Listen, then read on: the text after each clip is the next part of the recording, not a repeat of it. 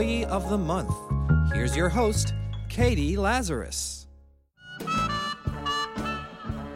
Hello, welcome to this episode of Employee of the Month. I'm your host, Katie Lazarus, and on this episode, I sat down with Katie Innamorato, who's the current taxidermist in residence. I'm not kidding. The current taxidermist in residence at the Morbid Anatomy Museum in Brooklyn. I had heard about her because her classes would sell out all the time. She hosts classes there. You can also go to her website, afterlifeanatomy.com, and I was just fascinated. She loves what she does, which is what's so vital to this show. And you can tell that I'm terrified during it. She let me know that taxidermy isn't indeed an art form.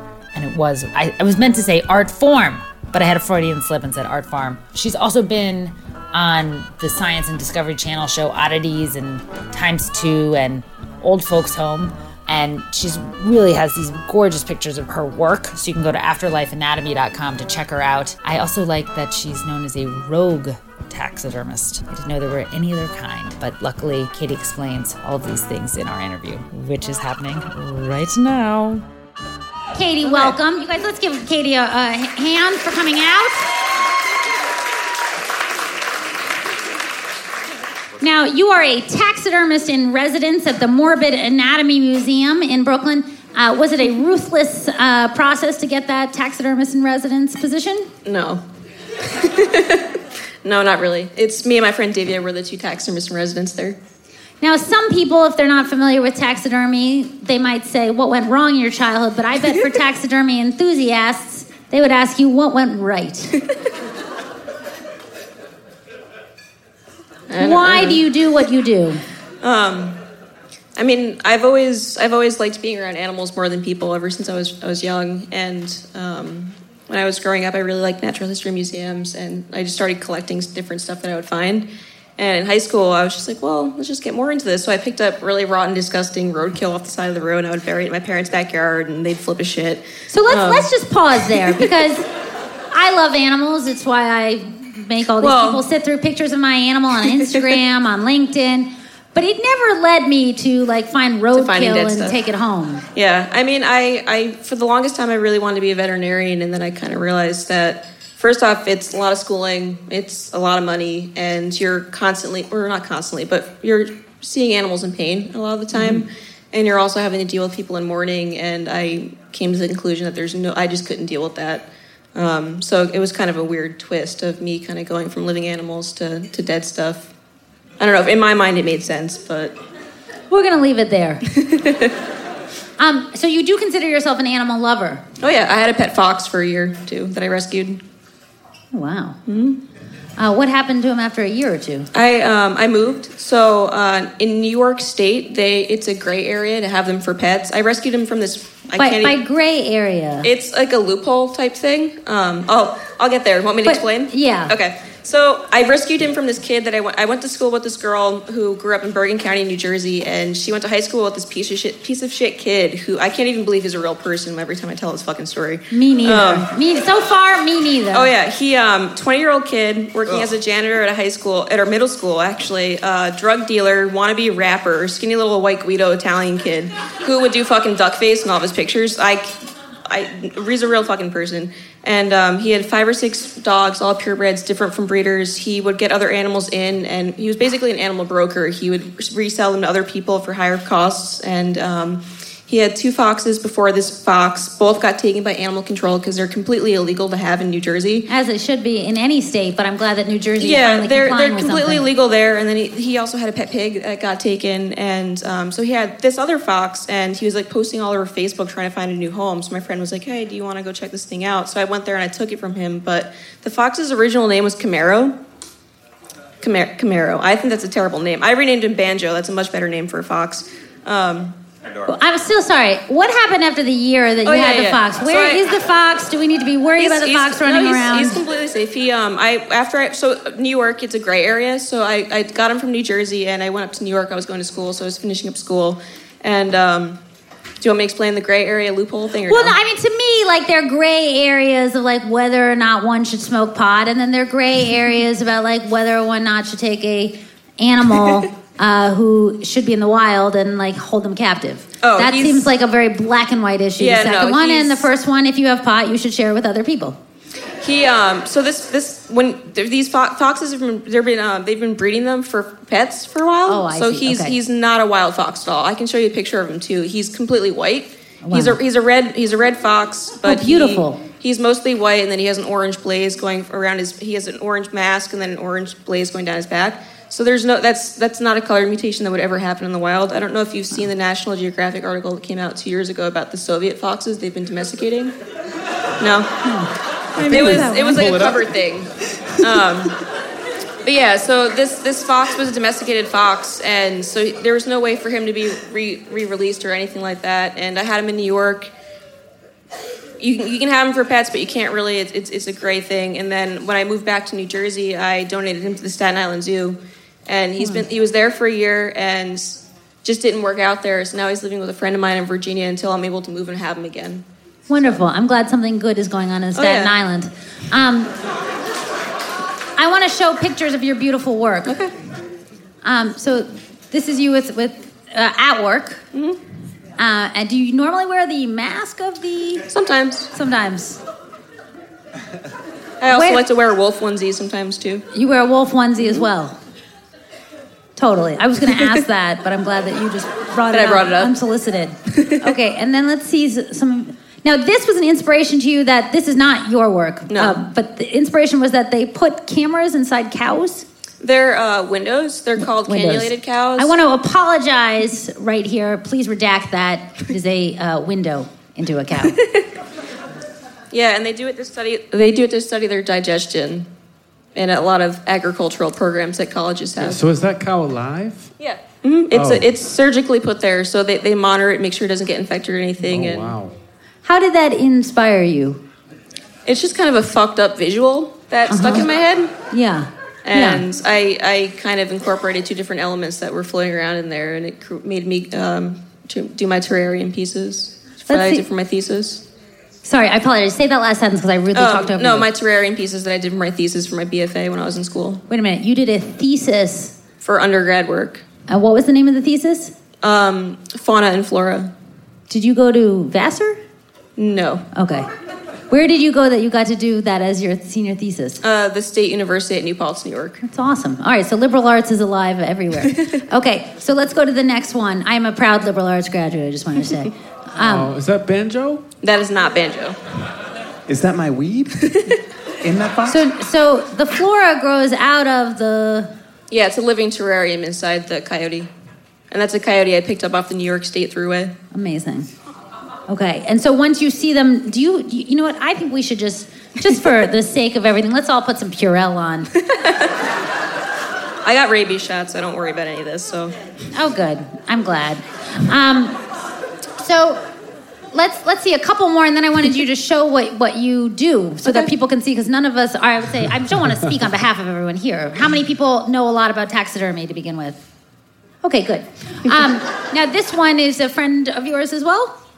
It's very... I've never met... I don't think I ran into her. That was from the opening of the Rogue Taxidermy biannual show at the Luz de Jesus Gallery out in Los Angeles. I'm blanking on her name right now. Okay. It's quite beautiful, and it probably dated that guy that I thought was Frank Bruni. Okay, next one. That is a Walter Potter piece. Walter Potter was one of the first guys that started doing anthropomorphic taxidermy, which is animals doing human stuff. And it's not really great taxidermy or anything like that, but it's just kind of adorable. Yeah, adorable. And some people would argue that. Did you see the kitten wedding? No. Yeah, he did a whole kitten wedding with like 30 kittens that were all stillborn or people drowned. I don't know what happened back in the 1800s, but. Could you ever do this to a human? Not in the United States. I shouldn't say could. Would you ever? Not in the United States. Where can we do that to a human? One more reason to be proud to be an American citizen. What a relief. I never thought about taxidermy as a potential threat, but I am relieved to be an American. This is a new reason. So you were going to show us some things tonight. What were some of the things you were going to show us? Well, I don't know if everyone would be disgusted, but I could skin a rat. I think we're going to pass on the skinning of a rat due to the fact that most of us take the subway often and live too close to that scenario happening the opposite way. It was from a breeder.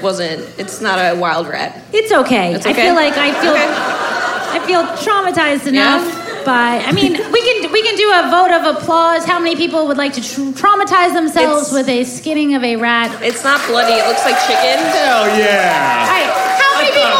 How many people have dignity and would not like to see me rouse? Leading question. I think let's go to the other options. Is that okay? Yeah. I mean, I can show you guys the rat not skinned if you guys want to see it, but No. otherwise I have a We've stroke. seen the rats. I mean, I don't know. I brought a bunch of stuff. I've never seen a rat in New York. Let's watch the other two, and then you guys can set up a separate Tinder date. Let's see the other two wonderful options. Okay. Yeah. Yeah, I would put that down. And I'm gonna go sit over. Just kidding. I brought a purification candle for you as well, if you ever need this at home. Real aromatherapy, and also a gory creatures calendar for 2015. I figured this would go well next to your Doc Martens in your room. Oh, if you ever go to a natural history museum and you see specimens in jars, that's what we're going to be doing. So I'm going to be telling people how to use formaldehyde, injecting into specimens, fixing specimens, and then moving it into alcohol and long-term storing of that.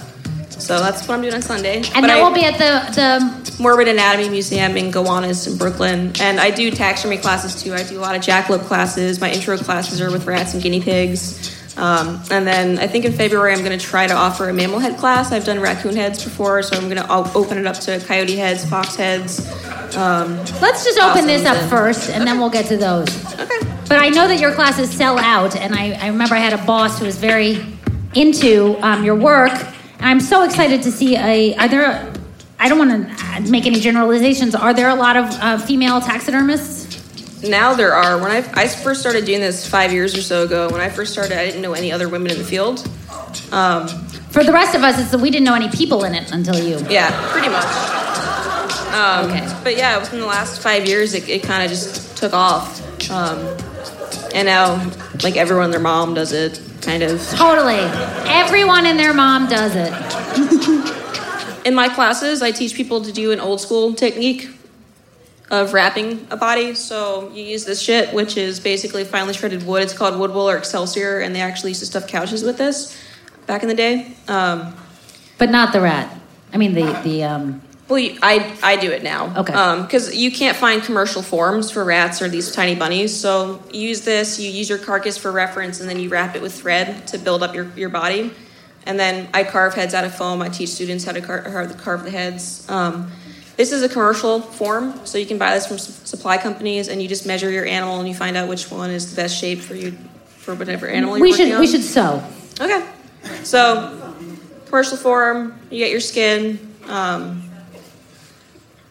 There's a lot involved in getting it to this point, so you have to skin the animal, and you have to flesh it, which you have to take off any of the meat, remaining fat, or anything like that still on the skin. And let's just do one stitch. One stitch? Okay. So this is pretty much ready to go at this point. Totally. Yeah, it is totally. Yep. Yeah, Put we're this gonna down? say it Yeah. looks Yeah. We're totally ready to ready go. to go. This is a phenomenal weight loss program.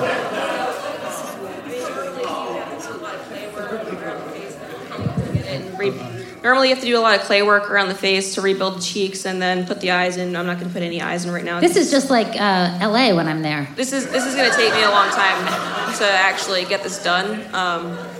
But we can just kind of mock it up for right now and get some sewing done. So that whole form, you can just buy that. Yeah. Yep. And well, then you use the other parts to sort of fill in the spots that aren't covered What? by the form. The clay? Yeah, use the clay and the For the couch clay stuff. and the epoxy, you kind of fill in like the wrists and the ankle joints, and then all around the eyebrow, you have to rebuild the whole eyebrow and eyelid area, cheeks, ear, butt, and everything like that. You have to go and put clay in to fill it all back in. Tail, you put a separate wire in. You can see I put well, you guys probably can't see, but I had to. Can you guys see? I had to do relief cuts in the form so that you can actually tuck the skin under to give it the natural shape. Gotta tuck the skin. Smart. Tuck the skin. So we're gonna see if I can work the skin. Do you ever take one of these furs for Halloween? Yeah, where were you for Halloween?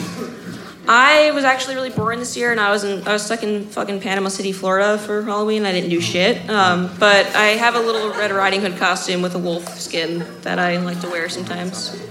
That's awesome. So that's fun. You must get a lot of weird guys hitting you on you. Yeah. Yeah. Just kind of ignore it. Yeah. I think there's a market for a full body onesie that is an animal, but like real. Real animal? Totally. Like Maybe that should be my next project. Yeah. Let's do a drum roll to show it. Yeah. It's amazing how quick Before it went I from lo- okay, just being I- a skin I- to like a recognizable little friend. Guys, seriously. I'm going to lose my dinner. Katie's gonna pass out. We're gonna do more of this backstage. It's fascinating. All right, so Ladies I'm and gentlemen. just loosely moving everything to kind of where it needs to be on the form.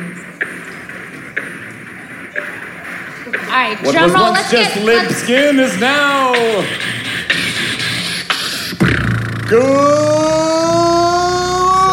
Hold them up. So it's on the form for right now. And I mean, it needs Fabulous.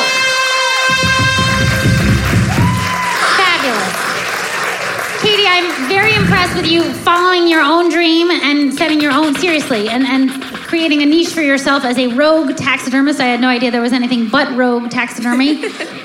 But very, very impressed, and I will encourage people to check out your beautiful work at Afterlife. Tell me your Tumblr. Afterlife Anatomy, website afterlifeanatomy.com, and then I'm all over Facebook. You can basically just search my name or Afterlife Anatomy and find me all over the place. So Or we can just find you in the road somewhere or the subways. Probably. You guys, please, let's give a thank you to the wonderful Katie Murato. That's it for this episode of Employee of the Month. Thank you so much to Ian Bazoff for editing this together. Thanks to all of you. Please go to the website, employeeofthemonthshow.com, to get on the mailing list and donate, and you can also subscribe on iTunes as well as brush your teeth twice a day and floss. There's really nothing else I think you're supposed to do. I think that's honestly basically it. Maybe work. Maybe. I'll talk to you soon.